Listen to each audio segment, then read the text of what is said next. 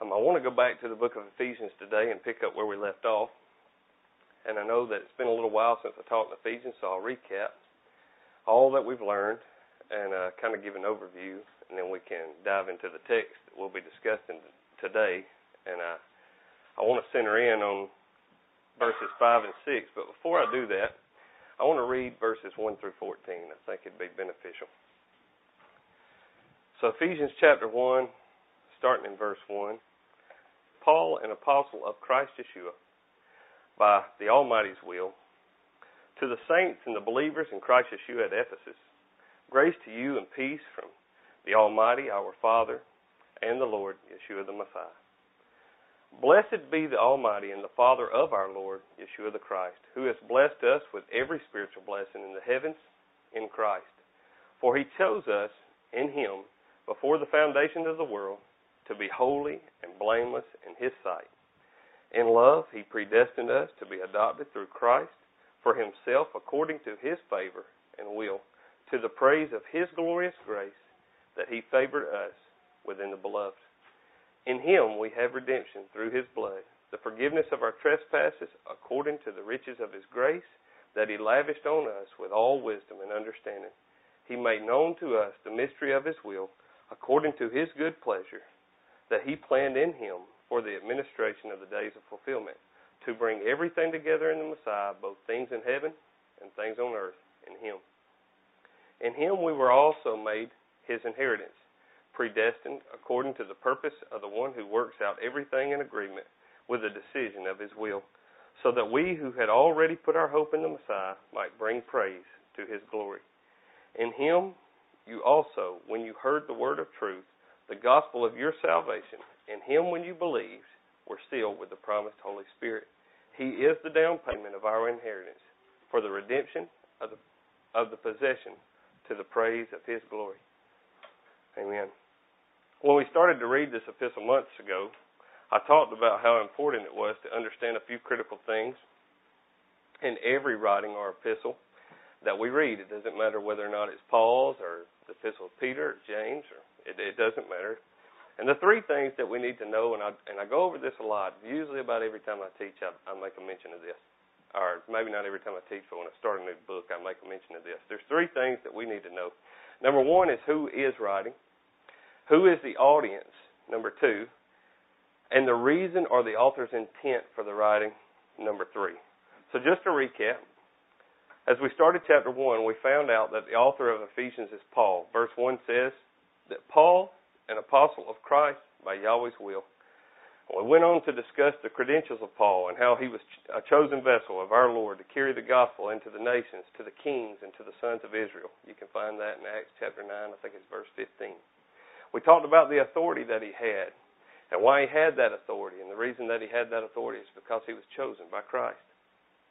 We talked about how great his ministry was and how effective he was as Yeshua's servant. We discussed the fact that Yahweh had set Paul apart from the foundation of the world. And next, we needed to determine who the audience was that Paul was writing his letter to. And we found the answer to that in the end of verse 1 when Paul says, to the saints and the believers in the church at Ephesus.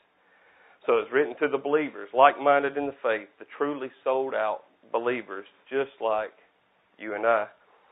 The people who have faith that Yeshua is the Son of Yahweh, that he lived a sinless life, that he died a wrongful death, and that he was raised victoriously to sit at the right hand of the Father. People who believe these things are the ones that Paul was writing his letter to. Now, someone might say, well, he's writing his letter to the church in Ephesus. But if you remember, we discussed that, how this letter was basically just a circulatory letter that was written to all the saints. In its original format, what I mean, it was a circulatory letter. It wasn't just wrote to the church in Ephesus, but rather it was a circulatory letter written to all the saints in Asia Minor. It didn't include the word Ephesus in it in its original format. The first three original Greek manuscripts don't include the word Ephesus. So rather it was wrote to all the churches in Asia Minor, and it was just wrote to the saints, those who believe in Christ. So when a group of people would receive the letter, it wouldn't be addressed to the church in Ephesus, but rather it would read like this, to the saints and the believers in Christ. And you could have put your name in there. You know, you could have inserted the church at Asia Minor, or the church of Corinth, or whatever it be, but nonetheless it was wrote to all of them. So that's who it's wrote to, the believers just like you and I.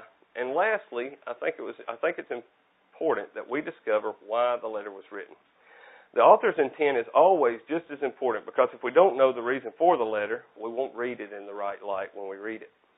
This letter of Paul is somewhat different than some of his other letters, like Timothy. When he writes 1st, 2nd Timothy, he's kind of educating Timothy on how to set the church up. He's telling him what to do, how to put people in place, things like that, how to select elders, how to select deacons, things like that. So that's his intent for writing the letter. However, in the book of 1 Corinthians, he's answering a series of questions. It's a lot different than Timothy, and it's definitely a lot different than the book of Ephesians. However, Ephesians was written as a letter of inspiration to the ones who already believed in the person of Christ, just like you and I. The undeniable love from Yahweh to his people is elaborated on in the first 3 chapters. His unbelievable riches are expounded upon all throughout this letter. His infinite wisdom is seen throughout the whole book, and our inheritance, because of Yahweh's unfailing love and his perfect plan and his Son's selfless life, is all revealed to us between the pages of this epistle. Paul practically explodes in this letter to encourage the church and reassure them of their inheritance in Christ because of Yahweh's love for his own children. Then the last time I taught, we went over verses 3 and 4 of Paul giving a benediction to Yahweh of how great he is and how he has blessed us with every spiritual blessing. Not material things, but spiritual things. That's what we've been blessed with from Yahweh. We discussed how we receive the spiritual blessings. We receive them by being in Christ. That's how we obtain spiritual blessings. The blessings that are bestowed on us are because we are covered in his Son's righteousness. That's what being in Christ means. We reap an inheritance because he, Christ, has an inheritance. We receive heavenly gifts because he, Christ, has heavenly gifts. And we receive those because we are in him. We are covered by his righteousness. And then last but not least, we talked about the predestinational aspect of it in verse 4, where it says that he, Yahweh, chose us in him, Yeshua, before the foundation of the world. We talked about how our self-worth should be determined by who we are in Christ to Yahweh. Not who we are to the world or to our peers, not how other people see us. I want you to catch that. It doesn't matter that somebody else sees us as nobody. If we are chosen in Christ by Yahweh, then we're somebody. We're somebody. We don't need somebody to tell us how great we are. Yahweh has shown his face upon you, and you are destined to be glorified. Romans chapter 8, verses 29 through 30 says this. It says, "For those he foreknew, he also predestined to be conformed to the image of his Son, that he would be the firstborn among brothers. And those he predestined, he also called. And those he called, he also justified. And those he justified, he also glorified." Let me talk a little bit about that for a second. You might say, well, I don't believe in all that predestination stuff. You know, we might be having this conversation, and that might be your take. You might say, well, I don't believe in all that predestination business. I'm more of a free will type of guy. And that's fine. That's fine. However, don't forget that Yahweh has a will too. You're not just the only one with a free will. He has one too. And while ours may be free, it's not near as free as his is.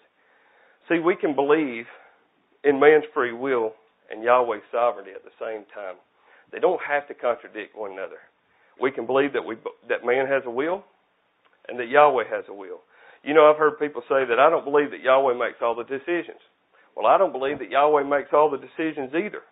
But when it comes to election, I do. I believe he makes all those decisions.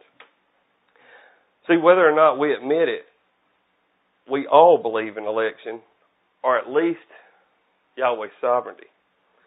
Think about when you pray. I want you to think about when you pray. The first thing you do when you pray, you're talking about your mother and your father or your loved ones or something like this, and you say, man, you think, Yahweh, Father, please hear my prayer. My loved ones are sick. They're dying, and I know that you can save them. I know that you're the only one that can pull them through this. I know that you're the only one that can bring them out of this. You recognize his sovereignty. You recognize that you don't have a chance to pull them out of this. You realize that we can take them to the doctor, but it's only Yahweh that controls the doctor's hands.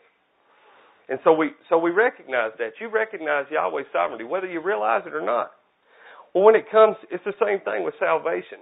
We don't speak to Yahweh and say, you know, Yahweh, I had so many choices that I could have picked. But because I'm a good man, I chose you, Yahweh.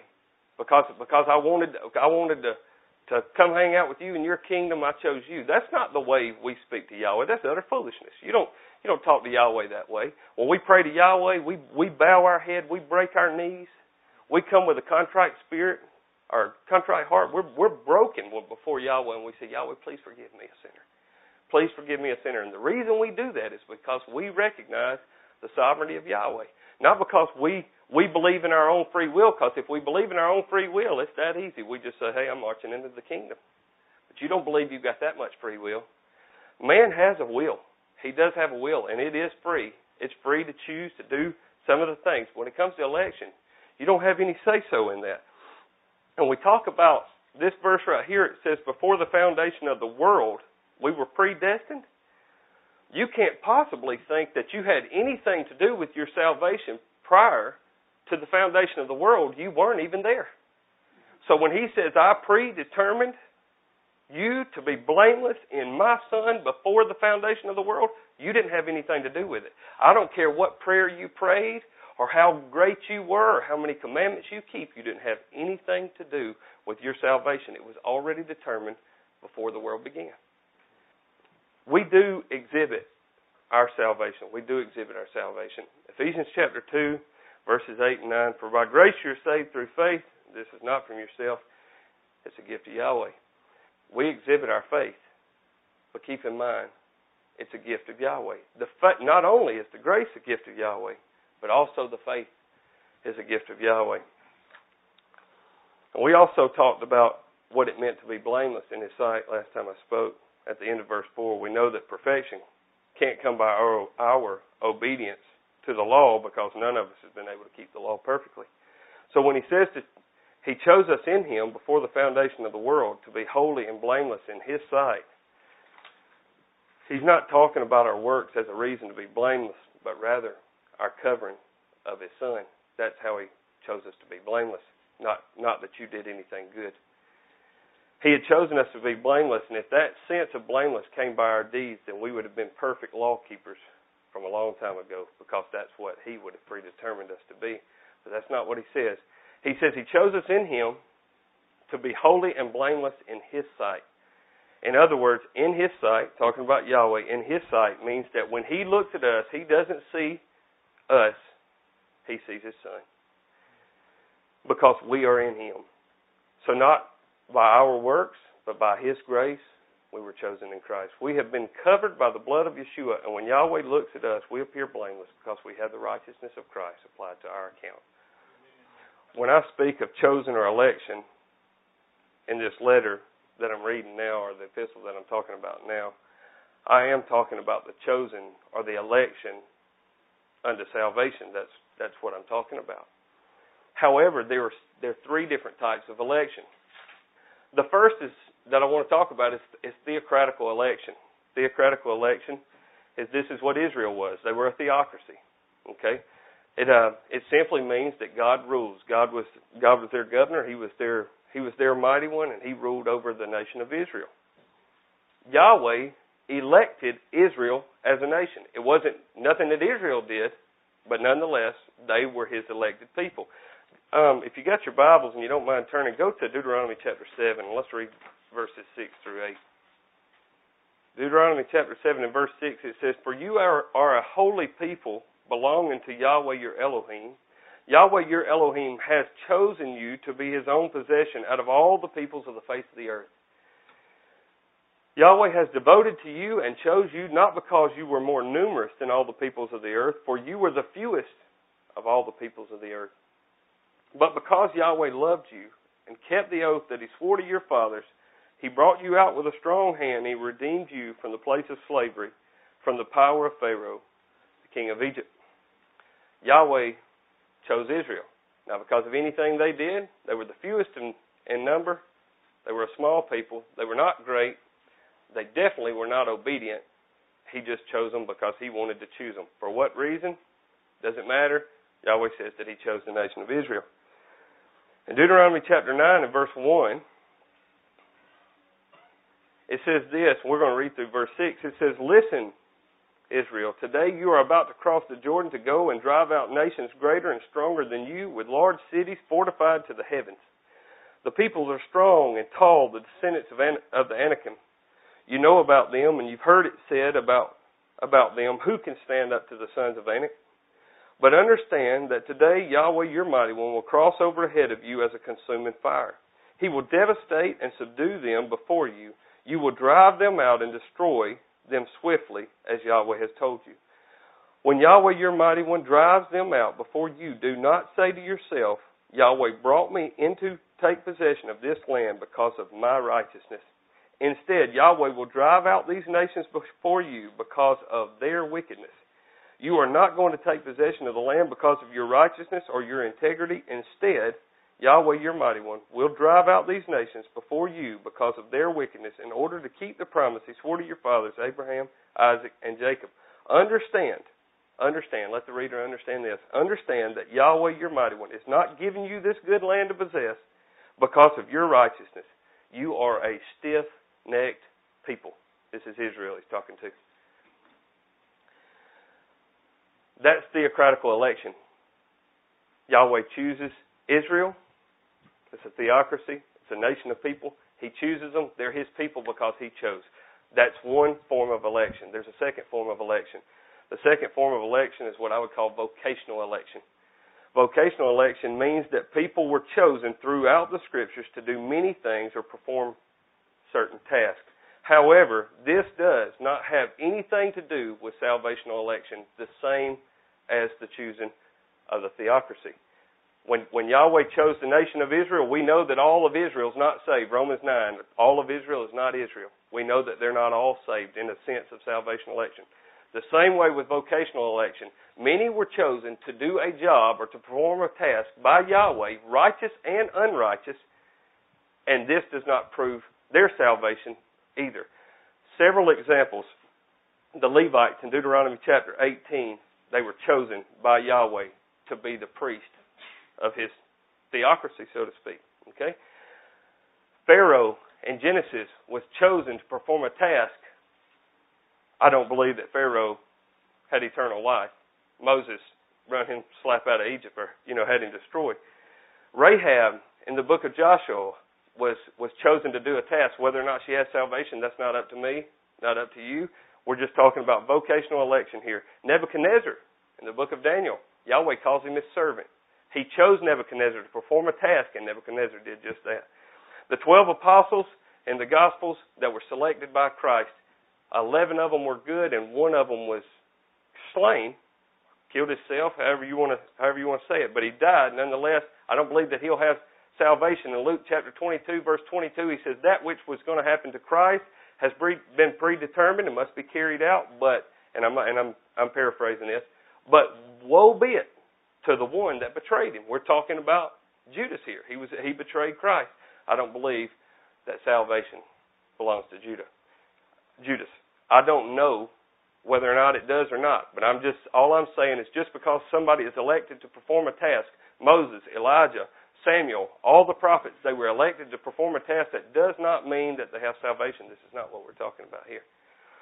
And then there's salvational election, and that's what we're dealing with in Ephesians chapter 1. This is the election by which all the saints will inherit salvation. This is the one that we're talking about today. The fact that we have been shown favor before the world was ever formed, I just wanted to show you there is a type of an election that starts prior to the world ever being what it is. And so to continue on in verse 5, at the very end of verse 4, the last two words in the beginning of verse 5, it says this. It says, in love, he predestined us to be adopted through Christ for himself according to his favor and will. I want to concentrate on the in love part here. We know that Yahweh first loved us. That's the reason that we loved him. 1 John chapter 4 and verse 19, it says, we love because he first loved us. So in that love Yahweh had for us, first, he loved us so much first that even before the foundation of the world, he predestined us to be adopted through Christ. That's what it says. The end of verse 4 and verse 5. In love, he predestined us. Now that word love at the end of verse 4 could be translated as charity. It's the Greek word agape, and it means literally charity or benevolence. So it could read like this: in His charity, He predestined us. That's pretty strong. When we give to a charity to someone or some organization, it's not because they do anything. They're not worthy of a charity. It's something that we give. Not because we owe them anything. It's because we have a desire to help somebody. We give charity. I'm reminded of a time back in 2001. I cut my hand off with a miter saw when I was trimming a house. It's a true story. I'm not making this up. I really did. I stayed in the hospital for several weeks. I stayed in the hospital for about 3 weeks, having various surgeries and so on. And when I finally got out of the hospital, I underwent physical therapy for probably 6 months, I guess. Well, during this time, needless to say, I couldn't work. The bills were piling up, and the kids were hungry, and just to say the least, I didn't have a way to make any money. I didn't have any means of extra money to do anything with, and of course, as we all know, government aid is not actually government aid. You know, they don't. The ones that are truly in need, they don't want to help. But that's okay, because we shouldn't. I should have belonged to a Yahweh fearing church. And if I'd have belonged to a Yahweh fearing church, I don't need the government. I've got brothers and sisters that would have took care of me, and I wasn't in that place. Yahweh hadn't brought me that far yet. But little did I know, there were some people who didn't really know me, but they knew my mom and dad. And they rode motorcycles with them and things like that. And they wanted to help me. So all these people, out of the goodness of their heart, they got together and they took some of their things from their house and they created just this huge yard sale, I think in a shopping center somewhere, where hundreds of people gathered together and put something that they had into this yard sale to raise money on my behalf. And it benefited me and my family greatly. They donated the money to me. I think they raised something like $1,000 or so, and they freely give it to me for the welfare of myself and my family. Brothers and sisters, that's charity. On a much greater scale, Yahweh has done the same thing here. Based on His charity and love for us, He bailed us out. And the way He did it was by predestinating us to be the adopted through Christ, and He did this according to His favor and His will. Didn't have nothing to do with you or I.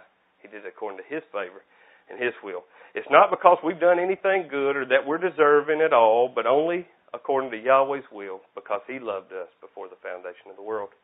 Now you may say, I don't like charity. I don't need charity. But believe you me, you need it in this case. If you don't think you need Yahweh's charity, I need to quit talking about Ephesians and we need to start teaching the law. Because if I can teach the law for a few minutes, you'll realize real quick that you're going to need some charity. You've got to have some grace, because we've all fallen short of the glory of Yahweh, and we stand before Him guilty, and therefore we need His charity. We need Him to choose us. And this is so cool to me, because Yahweh's given us a glimpse of His plan. When you understand predestination, you can understand part of the Creator's master plan, His blueprints, if you will. Think about this. Yahweh has what we would call, in the building world, a master set of plans. Now, in the sets of plans, there are many pages with different sections that would explain various things, like in a set of building plans, like I would look at. You'll have elevation heights, you're going to have grading plans, you're going to have a foundation plan, footing plan, structural plan, roof plan, we've got plumbing plans, HVAC plans, we've got all these pages, 300 pages or so in a set of drawings. When I price a job, that's what I got to look through. So all these pages, look through all these pages and figure out exactly what's in there, okay? Well, each part of that plan is so important, we have to pay attention to it. And I think that Yahweh has a master plan also.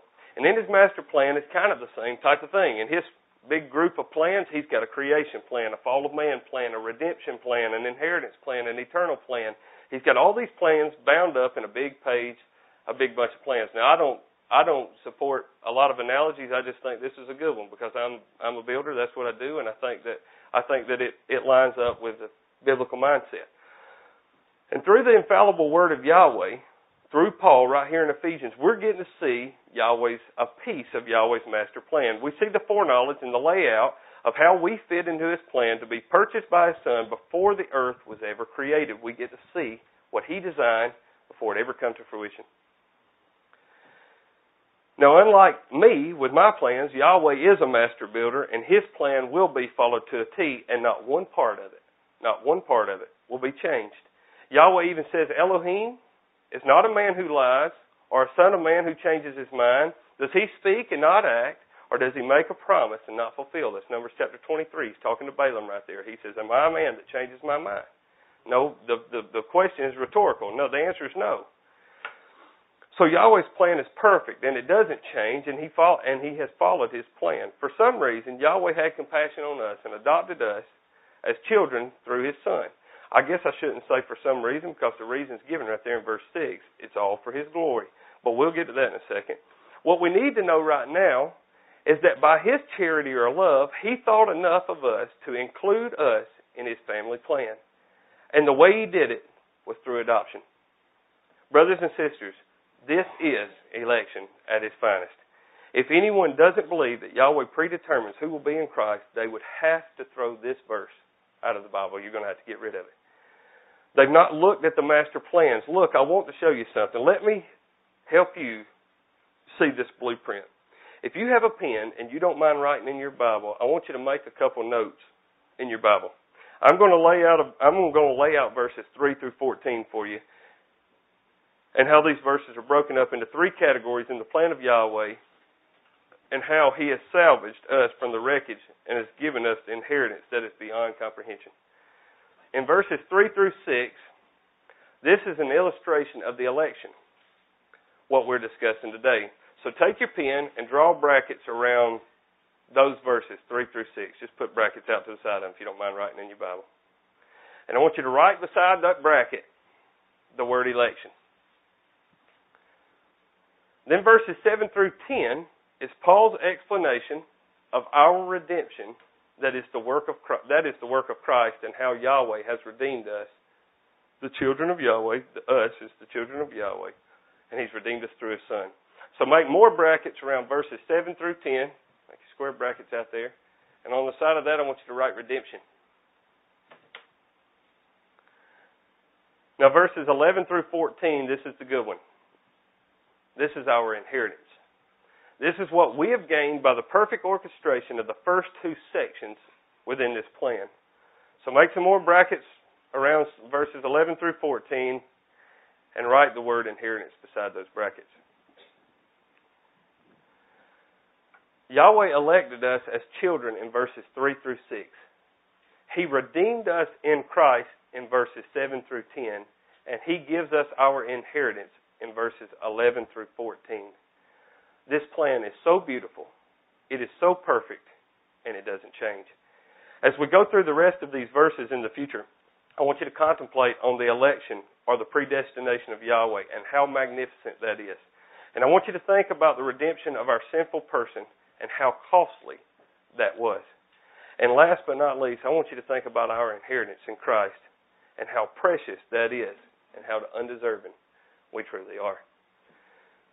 So now that we have the blueprint laid out in our Bible, let's go back to verses 5 and 6, and I'll pick that apart a little bit. I wanted to give you some insight. I think if we go through this, as we go through this teaching, if you'll keep that in your mind, I'm not trying to twist your mind in one certain way to see a certain thing. If you don't agree with it, hey, erase it out of your Bible and forget that I ever said it. Or if it doesn't line up with Scripture, scratch it out of your Bible and hope that I don't ever bring it up again. You don't have to rebuke me too bad. But nonetheless, if you look at those brackets and remember, election, redemption, inheritance, as you go down through there, when you read those verses, understand them in that light, I think it'll open your eyes up to see a beautiful plan that Yahweh has orchestrated before the world has ever begun.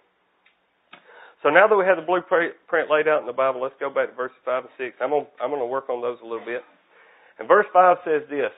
It says, he has predetermined us to be adopted in Christ for himself. Stop right there. What does that mean? What does it mean that he's predetermined us in Christ for himself? Well, it means just what it says. He has saved us for himself, for his possession. We are his possession. We have been bought with a price for Yahweh, for him to have. But for what reason? You might be thinking, why does he need me? Or furthermore, why would he even want me? Well, you're right in asking those questions because He doesn't need you, and we are far too wretched to even come in contact with a holy, mighty one. However, at the end of verse 5, He explains the reason for why He does it. He says this, He says, according to His favor and His will. Isn't that awesome? Praise Yahweh for His blueprint here. He didn't have to ask anybody when He drew up the plans. He is the architect, and He did it all for love. The word we need to look at here is favor. What does favor mean? The Greek word is eudokia, and it simply means kindness or delight or good pleasure. It seems good to Him. In some of your Bibles, it may say He did it in His good pleasure. In my Bible, I'm reading the HCSB, it says He did it in His favor.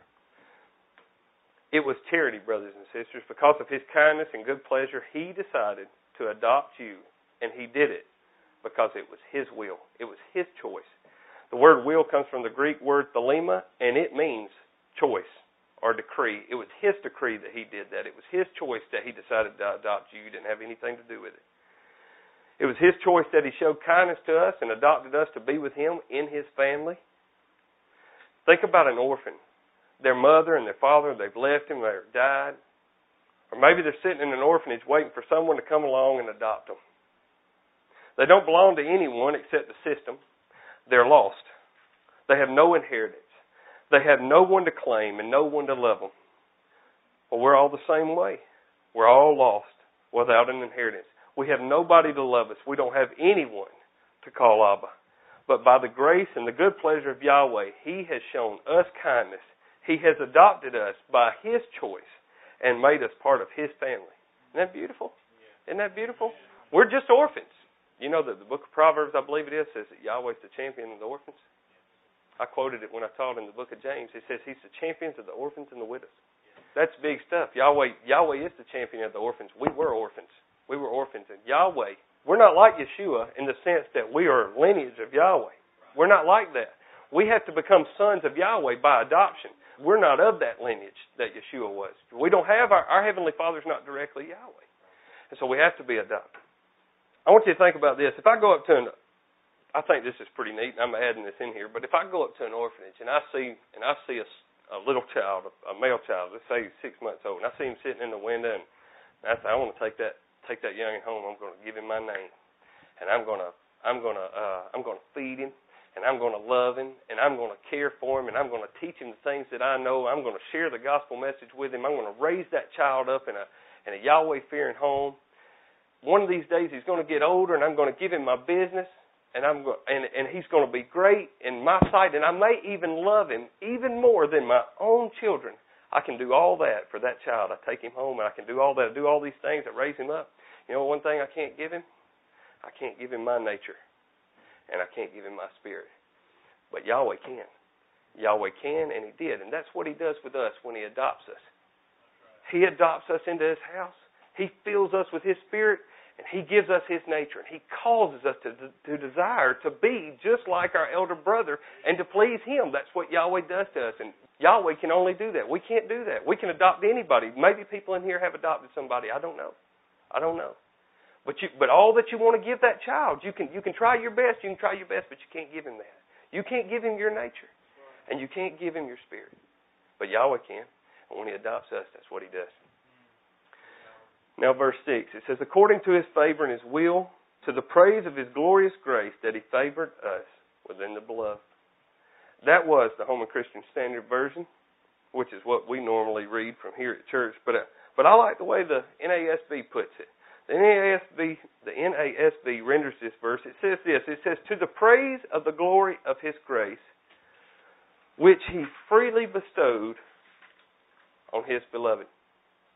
Brothers and sisters, this is a gift that Yahweh freely gave to us who are in the beloved. What is the beloved? It's Christ. Christ is the beloved. Now I think verse 6 is Paul just coming undone right here. It seems to me like his doxology. This is Paul's praise to Yahweh. He has realized that he's chosen by Yahweh to be one of His adopted children, and he says, praise be to His glorious grace that favored us. He has shown kindness to us according to His grace and included us in all that He has with His one and only Son, the beloved. Paul's so excited, he just praises Yahweh. Notice he says, according to His grace. In other words, He has so much grace that He had to save us. It was just running over. He had enough to save us. He has so much grace, it's like it never runs out. It doesn't need a refill. Paul says it's glorious, it's magnificent.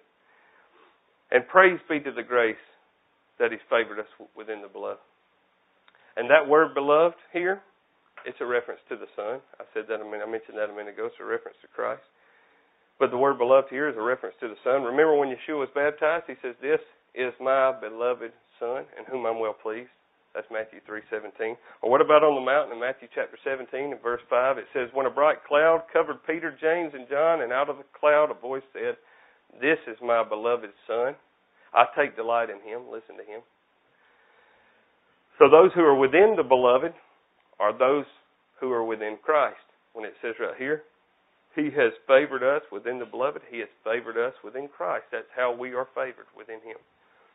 Of course, we know that the beloved is Yeshua because of the context also. We don't necessarily have to know about Matthew chapter 3 and Matthew chapter 17 to understand it. We can understand it by the context. When you go to verse 4, it says, He, that's Yahweh, chose us in Him, Yeshua, and then you just follow the pronouns from there on. And so in verse 5 it says, He, Yahweh, that's talking about Yahweh, predestined us, which we are the saints, to be adopted through Christ. Once again, we're talking about Yeshua. For Himself, that's Yahweh, according to His, that's Yahweh's favor and His will. And if you follow the context, all these pronouns work perfectly. Verse 6 says this, to the praise of His, that's talking about Yahweh, glorious grace that He, once again, that's Yahweh, favored us, the saints, within the beloved, and that's Yeshua. It's simple. The context should always be our help in understanding the passage. But isn't it great? Isn't it great? Yahweh loved us so much that before the world was formed, before the foundation was laid, that He already had the blueprint, He already had a plan, and we were part of it, brothers and sisters. If you are in Christ today, you were part of it before the world ever began. You existed in eternity past. You existed in eternity past. I was part of the plan. You were part of the plan. All Yahweh's children were part of the plan. That's what Barney would have said. He said, all Yahweh's children got a uvula.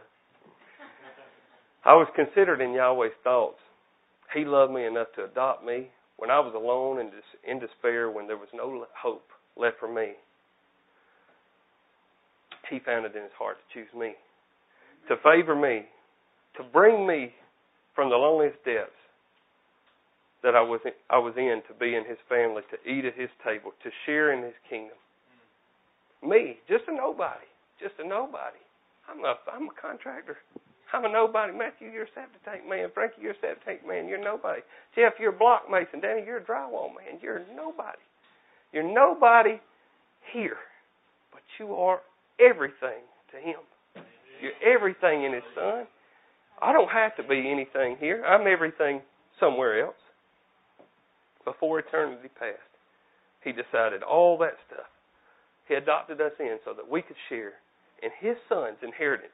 Not our inheritance. We didn't inherit that stuff. We didn't do anything to inherit it. We're not really even His sons unless He adopts us in. But His Son inherits it, and therefore we're joint heirs. That means we are joint heirs to everything that He had. Whatever Christ has, we have. When He looks at you, Ron, He sees His Son. He don't see you. He don't see you in all your filth. He looks at me. He doesn't see me in all my filth. He looks at me. All He sees is Christ.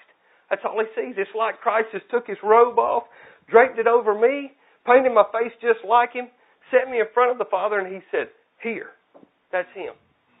That's Him. He don't see me. If He's seen me, whoa, we're in trouble. We're in trouble. I don't want Him to see me. It's a good thing that Yahweh don't bring us halfway. What if Yahweh said, all right, I'll get you started, bring you 50% of the way, and I'm going to stop, and it's up to you to make it the rest of the way. Then we could take some kind of credit in our salvation. But I promise you, none of us make it. None of us make it. We don't get any credit in our salvation. It's all Him. That's the reason all the glory belongs to Him, because all the salvation belongs to Him. You didn't start it. You didn't finish it. You're only the product of what He's done for you. That's it. Anything that you bring forth or put forward out of yourself is simply because He had grace on your life and you are manifesting that which He gives to you. That's it. That's it. And all of it is only for His glory. Brothers and sisters, the only reason anything ever exists, the reason for absolutely everything under the sun is for Yahweh's glory. The reason Yahweh chose us, the reason He predestined everything, the reason He preordained everything, the reason for His blueprint, the plan, the foundation of the world is so all the glory will be His and His alone. Not of man, but of Yahweh alone. So tonight, we have covered the predestination of our adoption and our election. And the next time I teach, I want to talk about the redemption and how Yahweh fulfills His plan through the life of His Son. And then the following time after that, we want to study the inheritance that belongs to us because of the infallible, absolutely perfect, unchanging, predestined, blueprint plan of Yahweh. That's what I want to talk about. Brothers, I'm thankful that Yahweh chose me. I love you guys. Let's close. Yahweh, Father, we thank you for this day. Father, we are absolutely nothing. Father, because you're so great, you're so wonderful, you're so majestic, Father, because you're all that, and we are nothing, please hear our plea. Please hear our plea. Father, we come before you as broken sinners, in need of grace, Father, in need of your love and your kindness, Father. Just please show it to us. Father, we love you so much. We give you praise today for your only begotten Son, and Father, I thank you for helping me through this sermon. And Father, I thank you for the people that are here that have devoted their time to come to your assembly on your set-apart days to listen to your word. Father, I pray that you bless them on their way home, keep them safe, and bring us back next week, Father, to hear more of your word. We love you and we thank you for all that you've done through your Son, whom we are joint heirs with. In His name we pray. Amen.